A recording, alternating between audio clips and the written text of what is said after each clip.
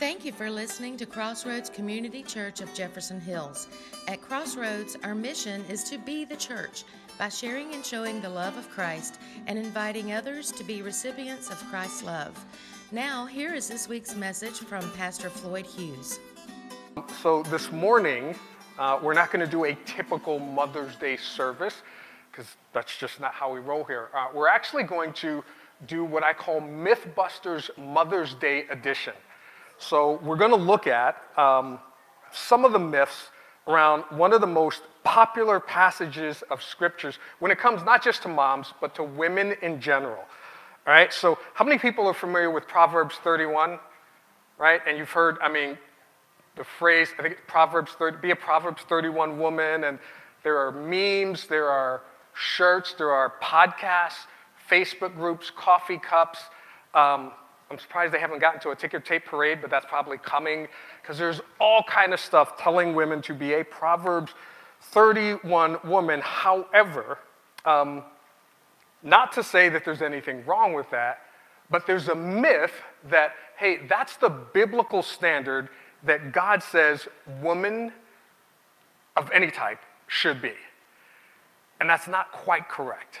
It is in the Bible, right? We're gonna look there. If you want to open a Bible and turn to Proverbs 31, we're going to jump there in a minute.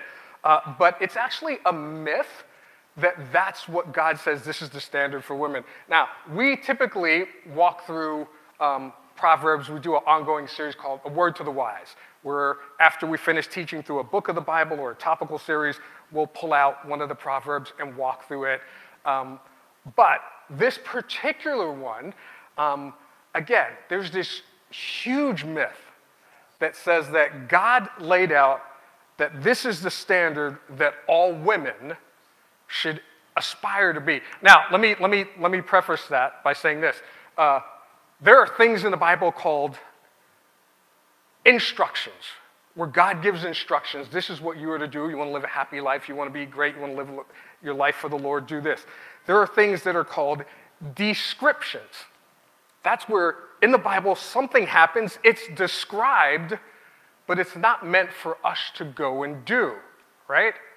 And then there are instructions where God specifically says, hey, this is an instruction. There's a prescription, which is, here's something that happens, and if you apply this to your life, it will work, it will make your life better, but it's not commanding, thou must doest thiseth? Is that king? Whatever. Thou must do this, right? So there's prescriptions. Hey, this is great. If you apply it to your life, it'll be great. There's instructions. Do this. And then there's descriptions. This is what happened in the Bible, not meant for you to do, right? Here's a perfect example. Everyone remembers Moses parting of the Red Sea, right? If you're running from someone and you run up to the river, God isn't saying, this is what you should do because I'm going to part that sea for you. That's not an instruction. It's not even a prescription that God says, if you do this, it might work out for you. It's just a description of something that happened in the Bible and something that God did. Does that make sense? So the same is true with Proverbs 31 because the Bible doesn't command women to live up to the standard of a Proverbs 31 woman. Now, it's a good prescription. There's some great stuff in there where if a woman says, hey, I want to apply this to my life, it's great, but it's not a biblical command. You must live like this or you're not living up to what God commands for you for your life. All right? Now, again, if you want to turn there, we're going to read through this together because I don't want people to think that, hey, Floyd's a heretic or, trying to lead people astray or going against what the Bible says. And this is why whenever we walk through the Bible, we do it in context so we have a full understanding of what the Word of God says. So turn to Proverbs 31, but I'm going to put the first couple of verses up on the screen, and then we'll all walk through it in the scriptures together. So in Proverbs 31, verse 1 says this, right? The sayings of King Lemuel, an inspired utterance, his mother taught him. Now, first and foremost, most of the Proverbs written by Solomon, right? That's why, we think, oh, these are great words of wisdom, but not all of them were written by Solomon. The one before this, Proverbs 30, was written by, I can't pronounce it, King Agur, King Agur, however you want to pronounce that, right? Not Solomon. People aren't sure if this is actually King Solomon or if it's another king. And it says it's an inspired utterance. Some versions say a prophetic word. Some versions say the divine word, because regardless of who it is, it's understood that these words are the divine words of God. So yes, you can, like, as a prescription, look at them and say, if I apply these to my life, is my life going to get better? Absolutely it is, right? Here's the thing. I want to put up in the Amplified version because it gives more context. It says the words of Lemuel, king of Massa, which his mother taught him. And that's giving a little bit more information. They don't quite know where Massa was or if it existed. Some theologians believe it was somewhere where Italy is kind of in that area today, which Israel had no territory over there, which is why they think this might not be King Solomon, but they're not exactly sure. In the complete Jewish Bible version, which is taking the language and seeing how a Jewish Hebrew person would have understood it, it says this: the words of King Lemuel, and Lemuel means of God, so they lean towards it's possibly Solomon, the prophecy with which his mother disciplined him. So they look at it and say, and discipline, not like discipline like beat or berate or whatever, discipline as in trained him, equipped him, and prepared him, which is what mothers do, right? They help train their kids, they equip them, and they prepare them to go out and do life. And so many people think, yeah, this may be Solomon, but even if it isn't Solomon, even if it's not, these are the inspired words of God that we should take to heart. But again, not a command that, hey, ladies, if you're not living up to this, you're not doing God's will. Okay? So the next couple of verses say this. It says, listen, my son, listen, son of my womb, listen, my son, the answer to my prayers. Do not spend your strength on women, your vigor on those who ruin kings. So just for context, whoever wrote this, right, King Lemuel, he's not the one who came up with these words. He's writing the words that his mother used to equip and train him and bring him up. Now, where it says the answer to my prayer, that's where, again, some people lean towards it might be Bathsheba, the mother of Solomon, because she lost her first son when he was very young. And they believe if she prayed for a second son, that this son, Solomon, would be an answer to prayer. Again, whether it's Solomon, whether it's Lemuel, we know it's the words of God, but here's the key. This is important. This is not some guy telling women, here's how you ought to be, or here's how you ought to live. This is a mother training her son in here's how you ought to look at, treat, and respect women. Those are two totally different things, because there's a culture that says, hey, I don't need to listen to the Bible because it's a bunch of men who are demeaning women and telling them how to live, and I don't need to hear that. This is not that. This is a woman using words of wisdom divinely inspired by God to tell her sons, her children, here's how you're to respect and to treat women. Now, that's a whole different category than what we're used to, right? And she says, do not spend your strength on women, your vigor on those who ruin kings. Now, the entire basis for the rest of Proverbs 31 is her explaining those two things. Don't waste your vigor on those who ruin kings. She talks about that in the next couple of verses. And then the rest of the verses that everyone is familiar with, verses 10 through 31, which talk about a godly woman, right? Now, here's the thing. Most people, they will separate the two. And they're like, okay, verses 1 through 9, that's one conversation that she has. And then verses 10 through 31, that's a total separate conversation. Because verses 1 through 9 are all about not getting drunk, right? I mean, that's what most moms tell their children. Don't get drunk, don't get drunk, don't get drunk, don't go out, you'll do crazy things, yada, yada, yada, right? The next verses are about how to find a godly woman, so they kind of separate them. But if you put them all together, it makes more sense. Because this is the same woman who said, hey, I'm going to tell you, don't waste your time running around chasing women, and also don't waste your time, your vigor doing these crazy things that might ruin your kinghood, right? And this is all going to come together in a minute. So if you have a Bible, turn to Proverbs 31, and we're going to read through these verses kind of quickly because we're not going to read through all of them. We're going to jump through them. So she's already said, hey, this is the words of his mother, or he wrote, these are the words his mother taught him. Son of my womb, son of my vows, don't spend your strength on women, your vigor on those who rule in kings. It is not for kings, O Lemuel. So again, this is a woman, his mother speaking to him. Not for kings to drink wine, not for rulers to crave beer, lest they drink and forget what the law decrees, and deprive all the oppressed of their rights. Again, this is her saying, hey, don't get drunk. That's not for you. Then she says, give beer to those who are perishing, wine to those who are in anguish. Let them drink and forget their poverty and remember their misery no more. And wine and alcohol can make you forget your pain. Wine and alcohol can make you forget the anguish and struggles that you're going through. Wine and alcohol can also make you forget the responsibilities that you have. And no one has to raise their hand, but some of us have probably been in high school or college and missed a class because of wine or alcohol. Some of us have always probably been late to work because of wine or alcohol. Some of us have probably missed the responsibilities that we're supposed to do because of wine or alcohol. So this is a mom telling her son that don't waste your time on this because these are the type of things that can ruin a king, right? And then she goes on and she says, here's what you're supposed to do. Speak up for those who cannot speak for themselves, for the rights of all who are destitute. Speak up and judge fairly.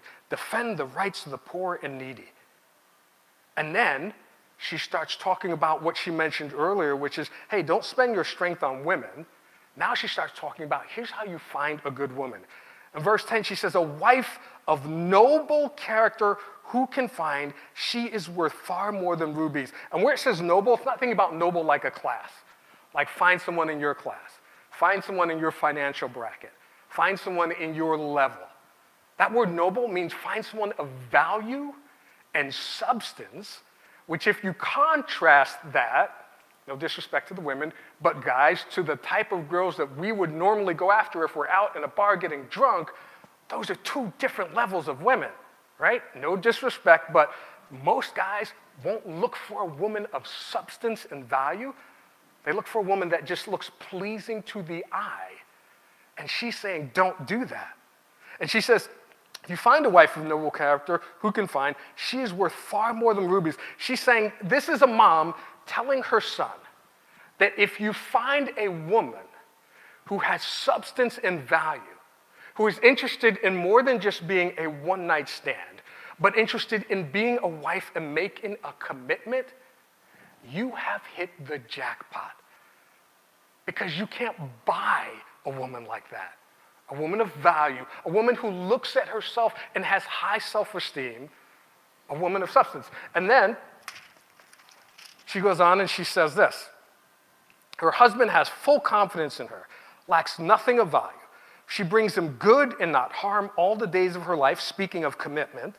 She selects wool and flax and works with eager hands. She is like the merchant ships, bringing her food from afar. She gets up while it's still dark. She provides food for her family and portions for her servant girls. And people have used this to say, this is the Bible saying that the woman's supposed to stay home, serve her husband, serve her kids. That's not what this says. This is a mom telling her son, hey, you need to find a woman who is able to commit, who's smart, who's business-minded. This is a woman with servants working for her. And if you drop down to verse 18, it says she sees that her trading is profitable and her lamp doesn't go out at night. This isn't someone staying home trying to be barefoot and pregnant.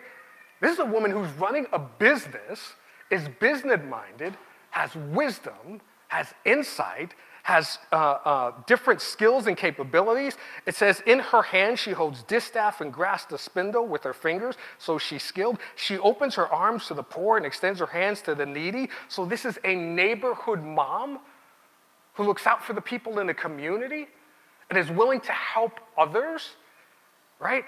It says, verse 25, she's clothed with strength and dignity. Again, this is a mom saying this is what you should look for. She can laugh at the days to come. She speaks with wisdom, and faithful instruction is on her tongue. So she's able to speak to others. She's able to equip others. She's able to talk to other people and instruct them. She watches over the affairs of her household. Her family is a priority to her. Verse 26, her children arise and call her blessed, her husband also, and he praises her because she deserves it.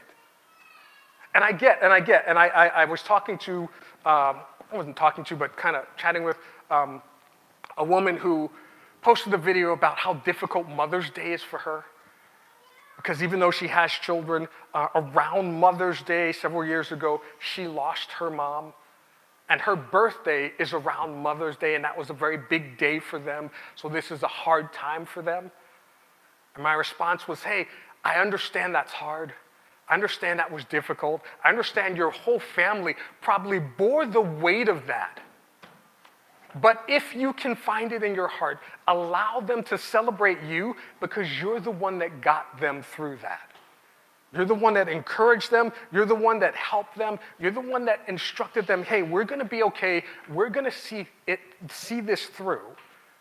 And just as your mom would probably be proud of you for doing that, your children want to celebrate you for all that you do for them. So if it is a hard day, I get that. But it can also be a day where your family acknowledges, just like we read, all that you do for them. Right? Her husband also praises her because she deserves it. And then this is the thing that the mom instructed Lemuel to write. Many women do noble things, but you, a woman like this, surpass them all. A woman who is committed to her family, who's business-minded. It's not saying you have to work outside the home, but many women do, and that's okay. A woman who is able to take care of others and instruct others and lift up others and encourage others and take care of others. The mom says, hey, that woman surpasses every other woman on the planet. I'm going to put verse 30 up on the screen in a different version because most of us don't necessarily read the Amplified version, but it kind of expands on the language. Because it says, charm and grace are deceptive. And beauty is vain because it is not lasting. But a woman who reverently and worshipfully fears the Lord, she shall be praised. This is a mother telling her children or her son, this is the type of woman you are supposed to look for. This is the wife of noble substance and value and character. Not the woman who you think, wow, my eyes popped out of my head the moment I saw her, although there's nothing wrong with finding a beautiful woman, but beauty fades. She's telling her son, look for a woman who worships God and fears the Lord. Now, I'm going to put this up in one more version. The Message version, it's called the Bible in Common Language. It's not a translation, it's a paraphrase because it says it in just plain common English, and this is what it says. It says this, it says, charm can mislead and beauty soon fades. The woman to be admired and praised is the woman who lives in fear of God. That's the type of woman you want. That's the type of woman that you will seek after. That's the type of woman who will bless you, your life, your family, your children. And it says, and this I find this funny, give her everything she deserves. Festoon her life with praises. I have no idea what festoon means. Didn't even want to look it up because I was afraid what might pop up. I had no idea. But I get the point that, hey, you find a woman like that, she deserves everything you can give to her. She deserves your whole heart. She deserves your whole time. She deserves your attention. You will call her blessed. Your children will call her blessed. People in your community will acknowledge what an awesome, wonderful woman of God that you have. This is not the words of men trying to tell women, here's how you ought to behave. Here's how you ought to dress. Here's how you ought to think. These are the divinely inspired words of a woman telling her son, you need to find a woman of God, and if you do, you will have hit the jackpot. Because there's nothing on this planet that is better than that. And we read all the time and we hear that the Bible degrades or demeans women, and it doesn't. The Bible encourages and lifts up women and tells men to do the same. The Bible doesn't tell us to degrade women. The Bible doesn't tell us to sexualize women. The Bible doesn't tell us to ogle or mistreat women. The Bible tells us to lift up, hold up, encourage, and put them in high esteem. I was going to share, or I am going to share one more thing. I was going to have us sing a song, but I want to share this one thing first as the band comes up. And we're going to sing this old school song. There is a verse in, I think it's 1 Timothy, where people usually take this out of context because it's a verse that it tells women about wearing jewelry and not to wear too much jewelry and let your inner beauty come from this.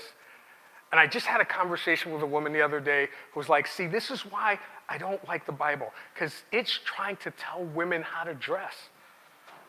And this is one of the reasons why we read the Bible in context. When Paul wrote that verse, you go home and look it up for yourself, you can Google it. When Paul wrote that, he wasn't trying to tell women how to dress.